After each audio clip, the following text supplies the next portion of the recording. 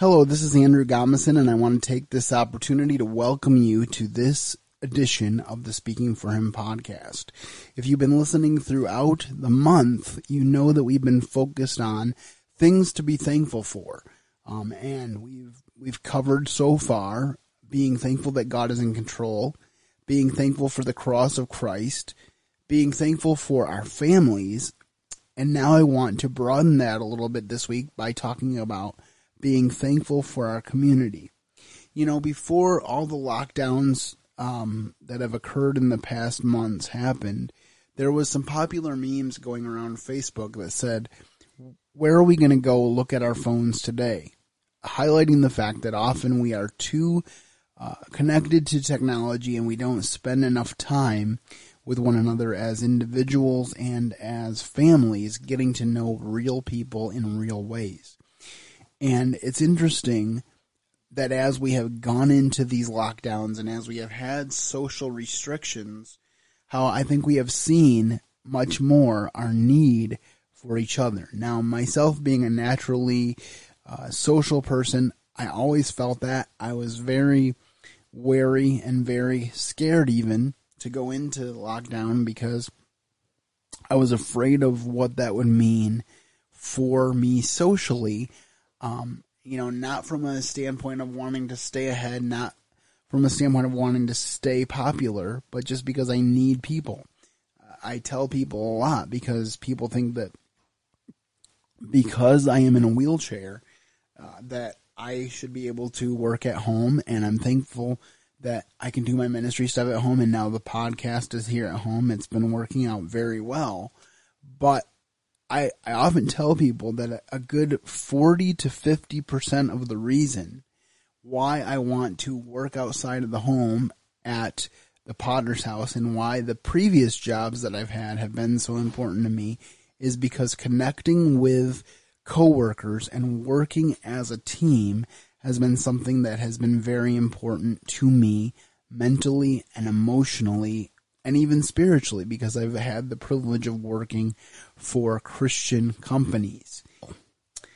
All right, well, as we kick off, I want to take a little bit of time to share with you what is going on.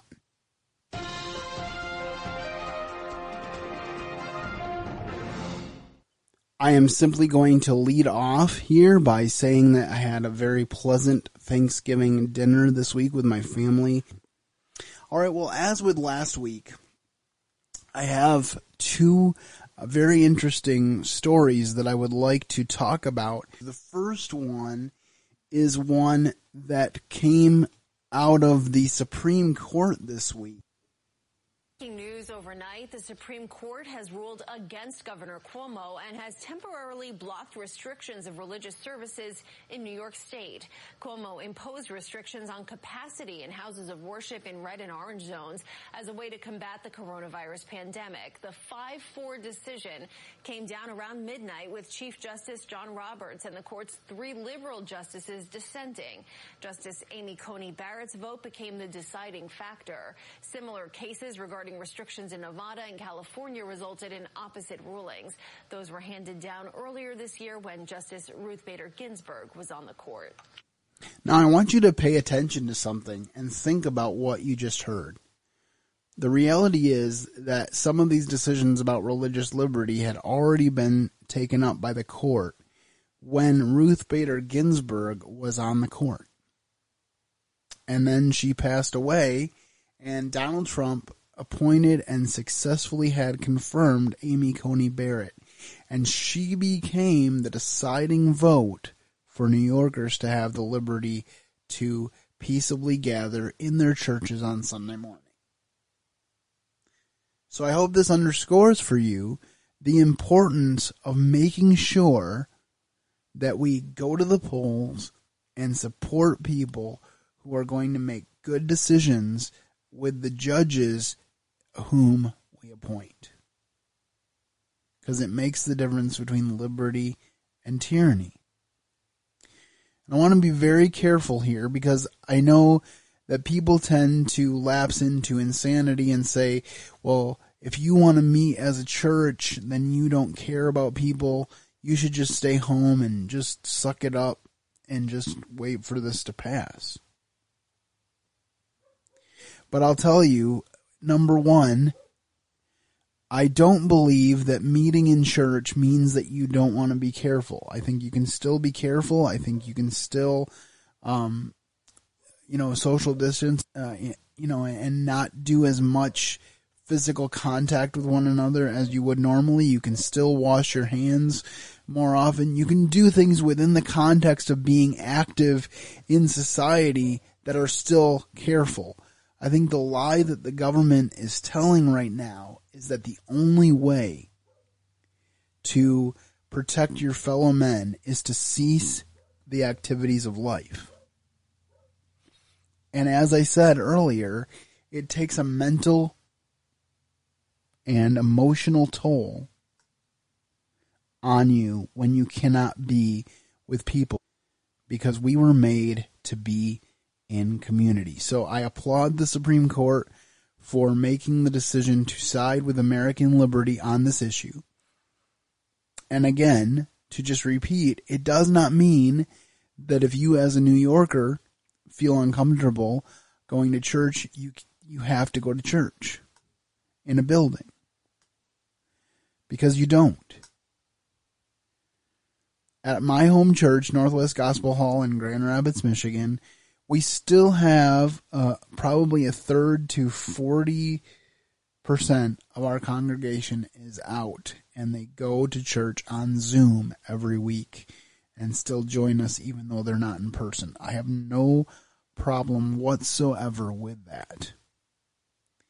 But this idea that we can dictate to everyone that they can't meet, that they don't have an opportunity to be safe,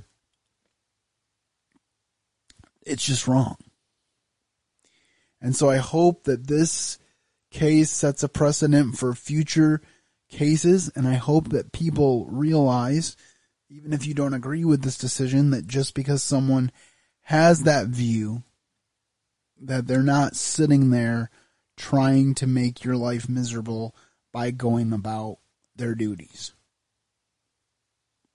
We need to still have life.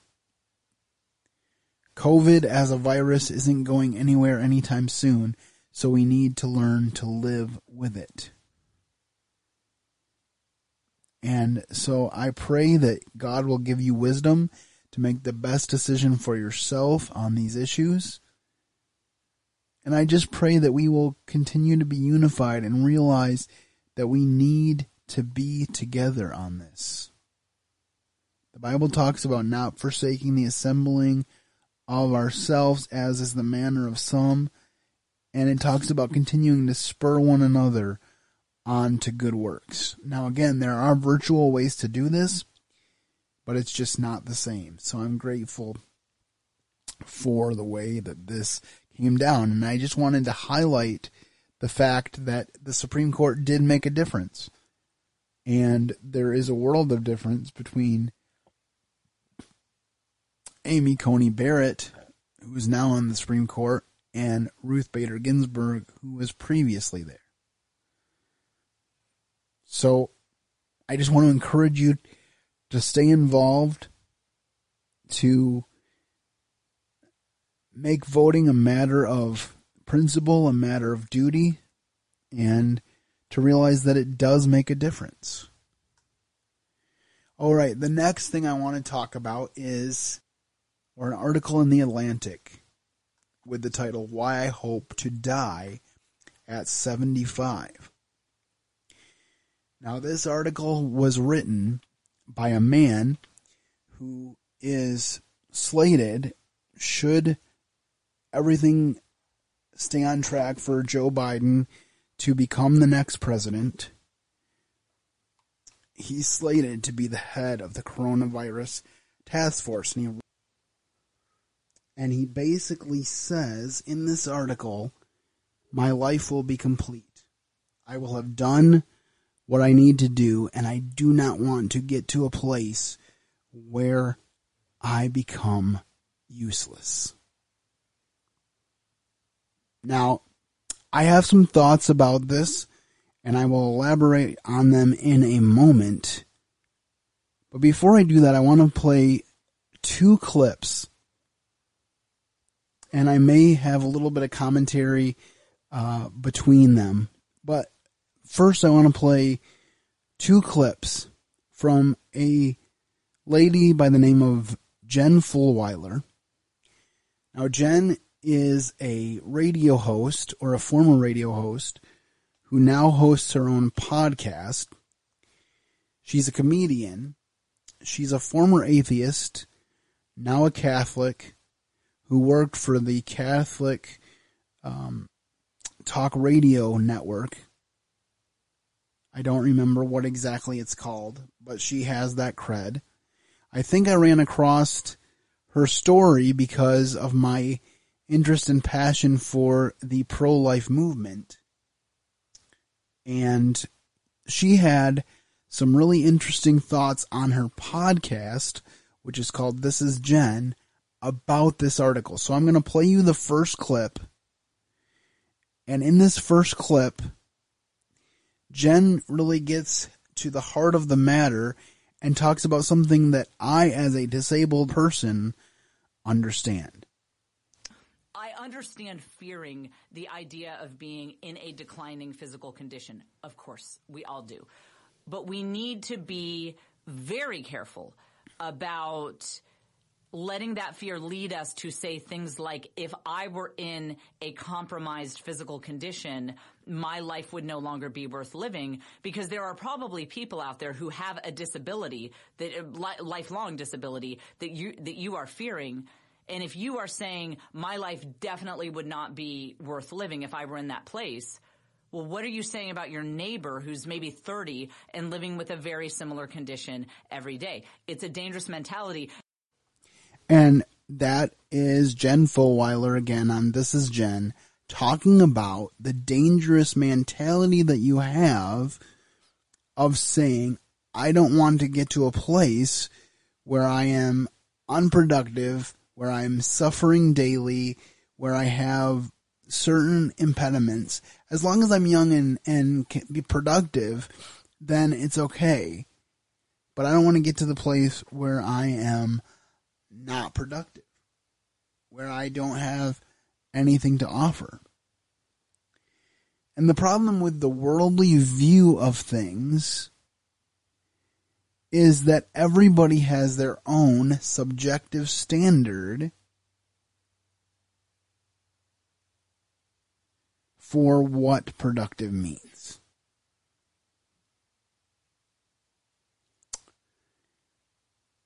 Everybody has their own personal standard for what that means. So, as long as you, in the eyes of society, are productive, it's okay to be alive, to enjoy life. But the minute that's over, you should just be gone. That's what this person is saying. And as a disabled man, I can so relate to what Jen is saying here. Because I have had discrimination in my life. I have had people not realize what I am capable of, or imply at least that my life was not worth living. But you don't know the quality of my life. And the thing is, in order to have a high quality of life, what do we need? We need a purpose. And where do we get that purpose? That purpose is found in the fact that God began a good work in me, and that He'll be faithful to complete it until the day of Jesus Christ. That it's God's work to be completed. It's not my job to decide when my life ends or when I get to go to the next life. That's not my job. That is the job and the purview of the God who created me. And when I take authority away from God, as if I actually could, but when I, in my feeble attempt take authority away from God, then I am left with nothing to live for. Because actually, based on this guy's premise of life, why would I even want to live 75 years? If the only thing that matters basically is my physical productivity, then maybe I should die at 40 or 45. But like Jen said in the clip, if you're saying that ailments and being decrepit, as one of her friends put it, is a barometer for living and for having a life worth living, then what do you say to someone that has a serious ailment at 30? That they should just give up?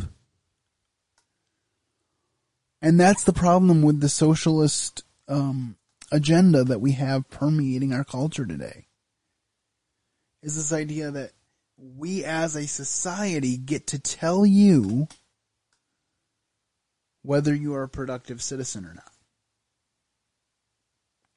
That's why I fight so hard against socialism.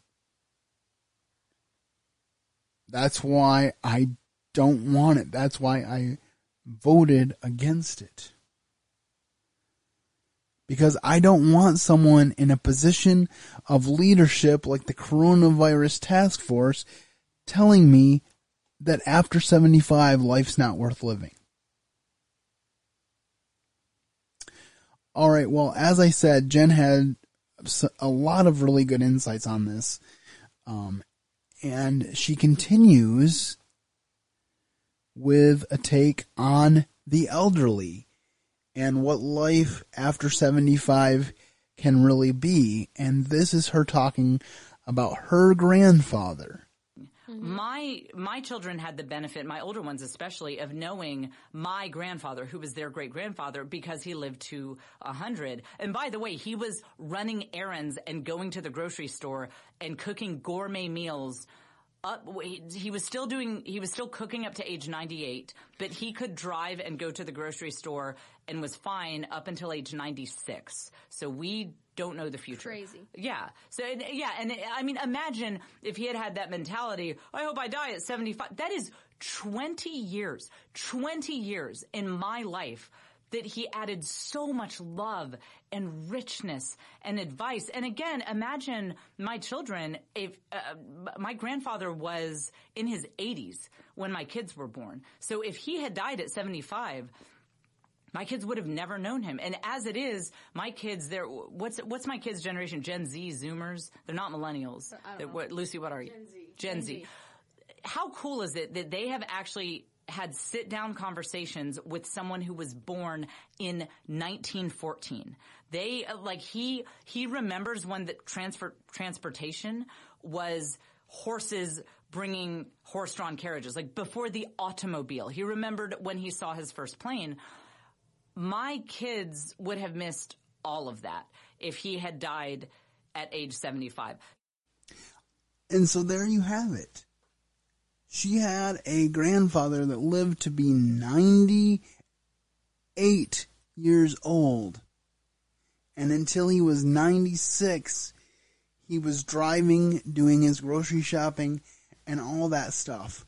So, if you're saying that your mentality is, after you're 75, you're no longer useful, that's a problem.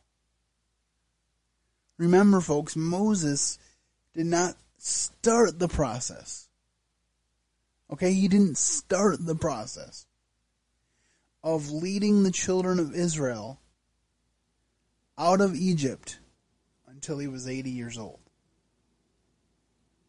Don't let anyone tell you that your usefulness is tied to your age. In Psalm 147, the psalmist says, toward the end of the chapter, The Lord delights not in the strength of a man's legs. And then it goes on to say that the Lord delights in those who fear him. We need to know this, folks. Because we need to fight against this prevailing societal thing that says if you don't do something that benefits me in a societally tangible way, you're not worth it.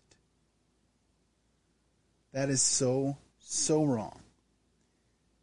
Again, this story was by Ezekiel J. Emanuel, and this is the person that future President Biden says he wants to lead the coronavirus task force. Now, I had read another thing that said that he reserved the right to change his mind. But do we really want someone with that view of life in charge of supposedly trying to preserve it for others? I don't think so. Much to pray for and to be aware of.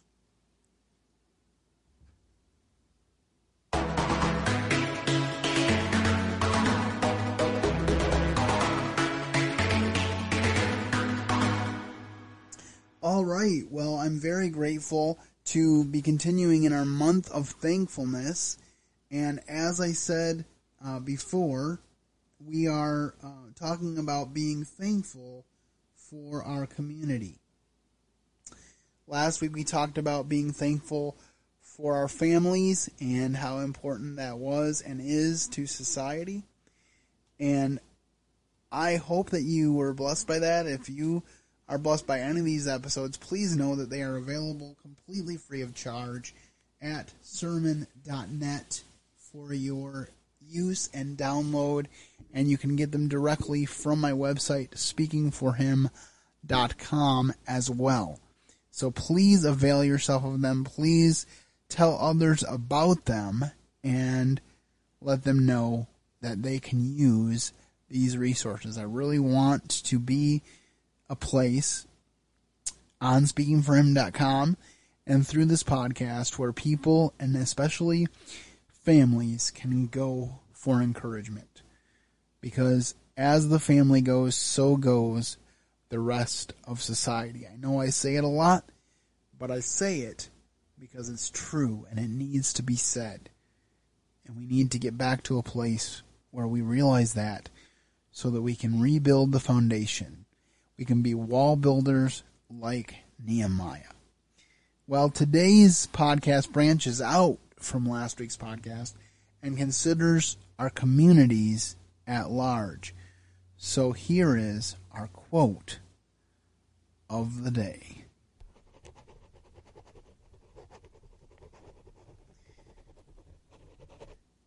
Our quote of the day comes from the Apostle Paul. Romans 12:4-5 says, "For as we have many members in one body, and all members have not the same office, so we, being many, are one body in Christ, and every one members of one another."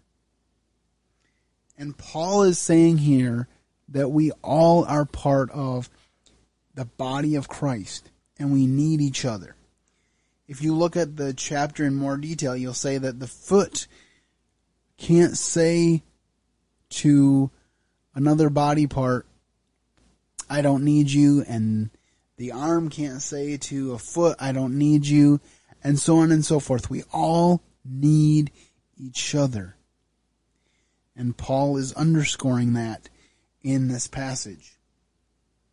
So, what are some aspects of community that we as believers can and should be thankful for? The first thing that came to mind for me is be thankful for Christian fellowship. But if we walk in the light as he is in the light, we have fellowship one with another, and the blood of Jesus Christ, his Son, cleanses us from all sin. 1 John 1:7. It's very interesting for me through the years that if I meet someone who knows the Lord Jesus and who loves the Lord Jesus, that our bond can be instantly much closer than someone who doesn't. It takes time to build relationships, that is true. And we should spend time building our Christian relationships. But when you have the immediate bond of the blood of Jesus Christ, that bond can be immediately close because you share the most important thing ever. And you will also spend eternity with people who are your brothers and sisters in Christ. This is so important for us to know because we will be with each other for eternity, so we need to strive to get along. So it's very important for us to be thankful for Christian fellowship and to realize that as long as someone believes that Jesus died, was buried and rose again on the third day, and was the only way to pay for our sins, and they don't add or take away from the whole gospel of Jesus Christ, they are our brothers and sisters in Christ. There may be a myriad of other issues that we disagree with them on, but if they believe the fundamentals, they are our brothers and sisters in Christ, and we should be thankful for Christian fellowship. The next thing is to be thankful for friends who challenge you. This is another important thing. Be thankful for friends who challenge you. This is what 1 Thessalonians says, another Pauline epistle. I love Paul. Paul was an exhorter. His job was to exhort people to live a better Christian life, to strive to walk closely with Jesus.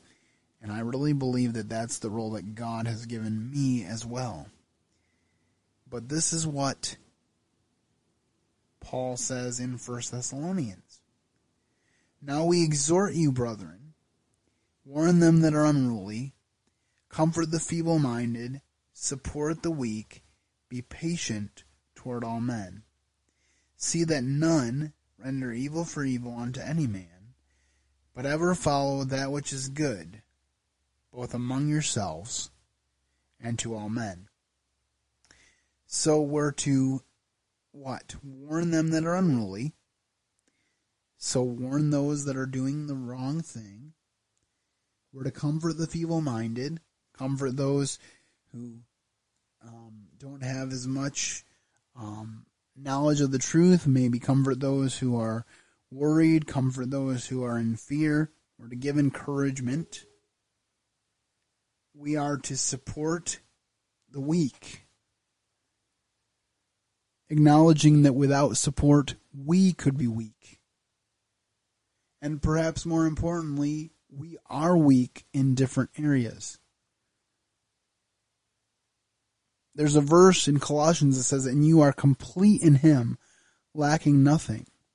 And I used to think that that was talking about a singular Christian, and you probably could apply it to that. But I heard a pastor or speaker talk about how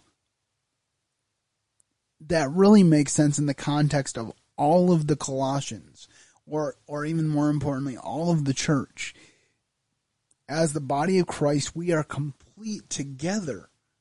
Remember, we talked about the body for our quote of the day, how we need each other, how we need the whole body. And so it's so important for us to be thankful for friends who challenge us. I've had the mentality for a while that everyone should have Timothys in their lives, people to teach, and Paul's in their lives, people to learn from. And if you have both of those things, it can help you live a very balanced Christian life. Because we never want to get so high on the hog as to believe that we know everything. And we never want to have such a low opinion of ourselves that we think that we can't teach someone else something. You are a role model for someone, no matter who you are. The question is not whether you would be a role model. The question is, what type of role model would you be? And this next one is be thankful for friends who give comfort. Blessed be God, even the Father of our Lord Jesus Christ, the Father of mercies, and the God of all comfort, who comforteth us in all our tribulation, that we may be able to comfort them which are in any way troubled, by the comfort wherewith we ourselves are comforted of God. 1 Corinthians 1, 3, and 4. So in this instance, God is saying to us that if we've suffered a loss, we can help someone else go through it. God gives us comfort in our sufferings so that we can then turn around and give comfort to others. It's kind of similar to when Jesus said, I am the light of the world. And then later on, he says to those who are his, you are the light of the world. It doesn't mean that we have become God. It means that if we abide in him, we will bear much fruit. And I know that I have a level of sensitivity to people that have lost loved ones, specifically siblings, having lost my brother. I know what that's like. I know the pain. I know the sorrow. I know the agony. If someone had asked me about how to deal with it before it happened to me, I would have said, no way. There's no way I can deal with it. But you know what? God gives the grace for what we are dealing with,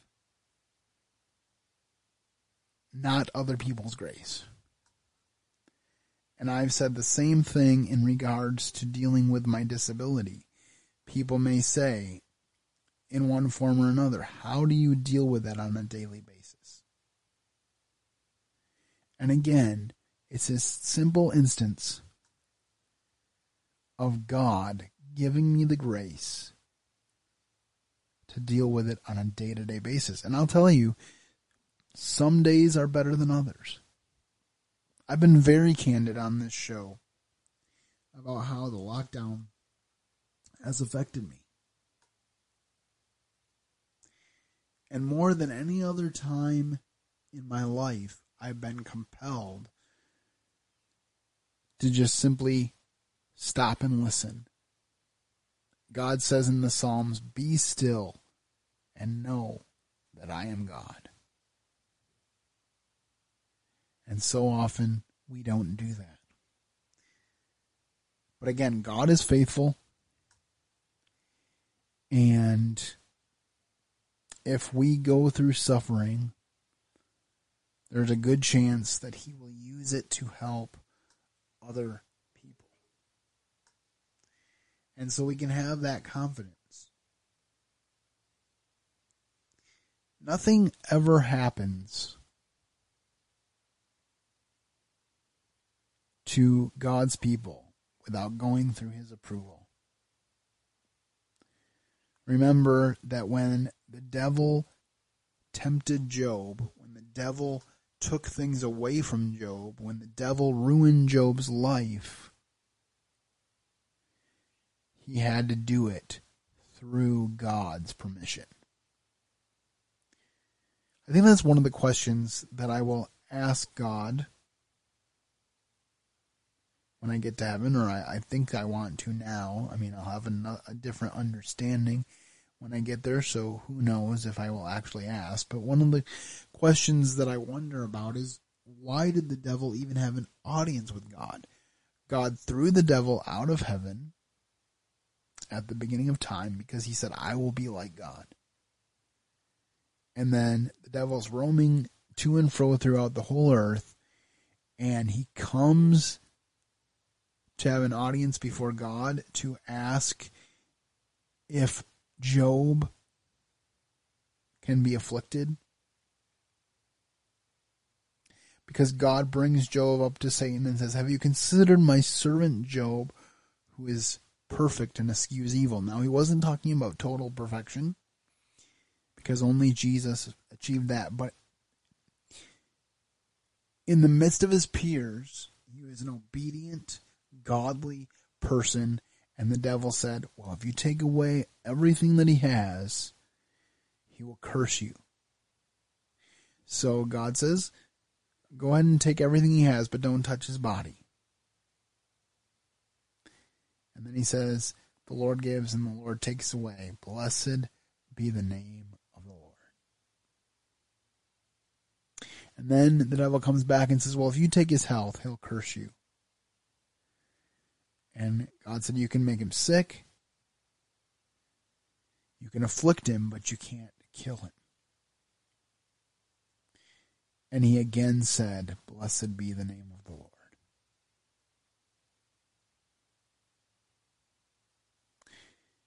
Job never found out this side of heaven why he was allowed to suffer. But as he desired, his words are written in a book so that you and I can read them and learn from them. That's why there's that popular saying, your mess can become your message. I'm very grateful to work in a high school environment where sometimes teenagers may think that they are living through the worst part of their life. And when I get to share at chapels, I often will tell them, I know what it's like to struggle. I know what it's like to feel like you're suffering. I know what it's like to feel like you're nothing in this world. But I also know what it's like to have God pull you up and give you a purpose for life. And my prayer for those kids and my prayer for you listening to this podcast is that whatever suffering you are going through, that God will show you a purpose in it. Now, he won't always tell you everything. The end of Job is pretty telling because it basically talks about how,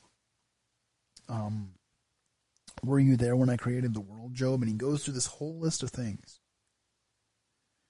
that only he could do and all Job could do, even through all that suffering that God put him through. All Job could do is put his hand over his mouth and say, yes, you are God and I am not.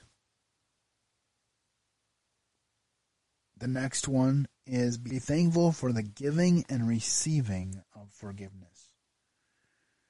Colossians 3:13, forbearing one another and forgiving one another. If any man have a quarrel against any, even as Christ forgave you, so also do ye. And I know myself personally, and we as humans collectively, we relish in the church the grace and mercy of God in our own life. But we struggle to give it to others. And so we need to be thankful for the giving and receiving of forgiveness within the Christian community. And then once we're embracing it in the Christian community, then we reach out and give it to others. The Bible says, do good unto all men, especially those who are of the household of faith. And as we think about this issue of forgiveness, We need to think about what we've been forgiven and then realize that we can, because of what we've been forgiven, forgive others. And it kind of relates to the previous verse I read. I'm just going to read a little bit of that again because I think it applies. See that none render evil for evil unto any man, but ever follow that which is good, both among yourselves and to all men. So we start out doing good to those among our circles, those in our church, and then we extend that to the world at large. And Jesus encapsulates this when he says to the disciples, they will know you are Christians by your love for one another. So important. Finally today, be thankful for companionship. Be thankful for companionship. And it came to pass, when Moses held up his hand, that Israel prevailed. And when he let down his hand, that Amalek prevailed. But Moses' hands were heavy, and they took a stone and put it under him. And he sat thereon, and Aaron and Hur stayed up his hands, the one on the one side, and the one on the other side, and his hands were steady until the going down of the sun. Exodus 17, 11, and 12. This is so important, especially during this time of unprecedented trial in 2020. You know, we did the lockdowns. We had to come home from school. Got through the end of the spring semester. Went through the whole summer. Had a pretty decent summer, all things considered. And then my chair breaks 3 weeks into school. And for a month, I was in a loaner wheelchair. Very uncomfortable because they can't customize loaners very easily. So I had to make do with what they had. And through all of that stuff, and now back in lockdown, I can say that I have been loved well, and that I've had people to hold up my arms when I'm getting tired. There's usually someone to FaceTime, someone to call, someone to text, who lifts my spirits and loves me well. And I'm so thankful because we were not made to take this journey in a solitary way. Well, I hope that you have found blessing in what we've shared, not only on this podcast, but on the previous podcast for the month of November. I know there is a lot here, but I hope that you will share it with your family and friends so that they too can listen. I wanted to let you know some of my plans for December. These aren't hard and fast, so there could be changes made. But for the month of December, some of the things I'm looking forward to is I'm planning to share with you my top 10 Christmas movies of all time. Now, an interesting thing about this list is, as with all of my movie reviews, my goal in making this list is not just to share with you an entertaining Christmas movie, but also to share movies that have really good lessons associated with them. So it is very possible that a movie that is high up on your entertainment list for Christmas movies might not make it into my top 10. It does not mean that it's not entertaining, but I'm trying to give you movies that are worth watching and that leave you with life lessons. So I'd be interested to know what your favorite Christmas movies are. Feel free to share those. When you hear the contact information at the end of the show, you'll know where to send those. You can even do a voicemail that I could include in next week's show. That's something I really want to do. I want to include voicemails from other people. I mean, and that could lead us to new podcast topics. That could even lead to you being on the show to impart wisdom and encouragement to other people. So please avail yourself of the contact information that's about to roll. Also, some of you know that I have appeared, I believe it's 4 times now, on the Menacing Millennials podcast, and I don't know if you guys have listened to it. I would encourage you to do that. Russ and the guys, Brent and John, take a very humorous look at popular culture and current events. So I'd encourage you to check out that podcast, whether I am on a particular episode or not. I think it will be worth your time. And I am planning, hopefully this month, to have Russ and the guys on the Speaking for Him podcast so that we can have some Christmas fun and also talk about the origins of the Menacing Millennials and how they came to put together this show. Because Russ has been a real encouragement to me on this podcast journey. I think I discovered that he was podcasting right about the time of one of my podcast burnouts, and it really encouraged me to keep going. So I think you'll enjoy that conversation too here in the month of December. And as always, you can share what you think we should be talking about in 2021. I'm very excited that hopefully by the first of the year I will have the Pilgrim's Progress multi-voice ready for you to listen to. And so just super excited about that. Please be paying attention for that and pray about that as the project gets completed. And if you would like to donate toward that project, the opportunity is available on my website as well. So with that being said, I will simply say, have a great week and keep serving the best of masters. Thank you for listening to today's episode. Your host has been Andrew Gomison, founder of Speaking for Him. For more information on today's show and to leave us comments and voicemails, visit speakingforhim.blogspot.com. You can find Andrew's ministry at speakingforhim.com. That's speaking, 4, HIM. You can also interact with us at facebook.com/speakingforhim and on Twitter @speakingforhim. And when you look for us on iTunes and Stitcher, let us know what you think of the podcast by leaving a rating and review.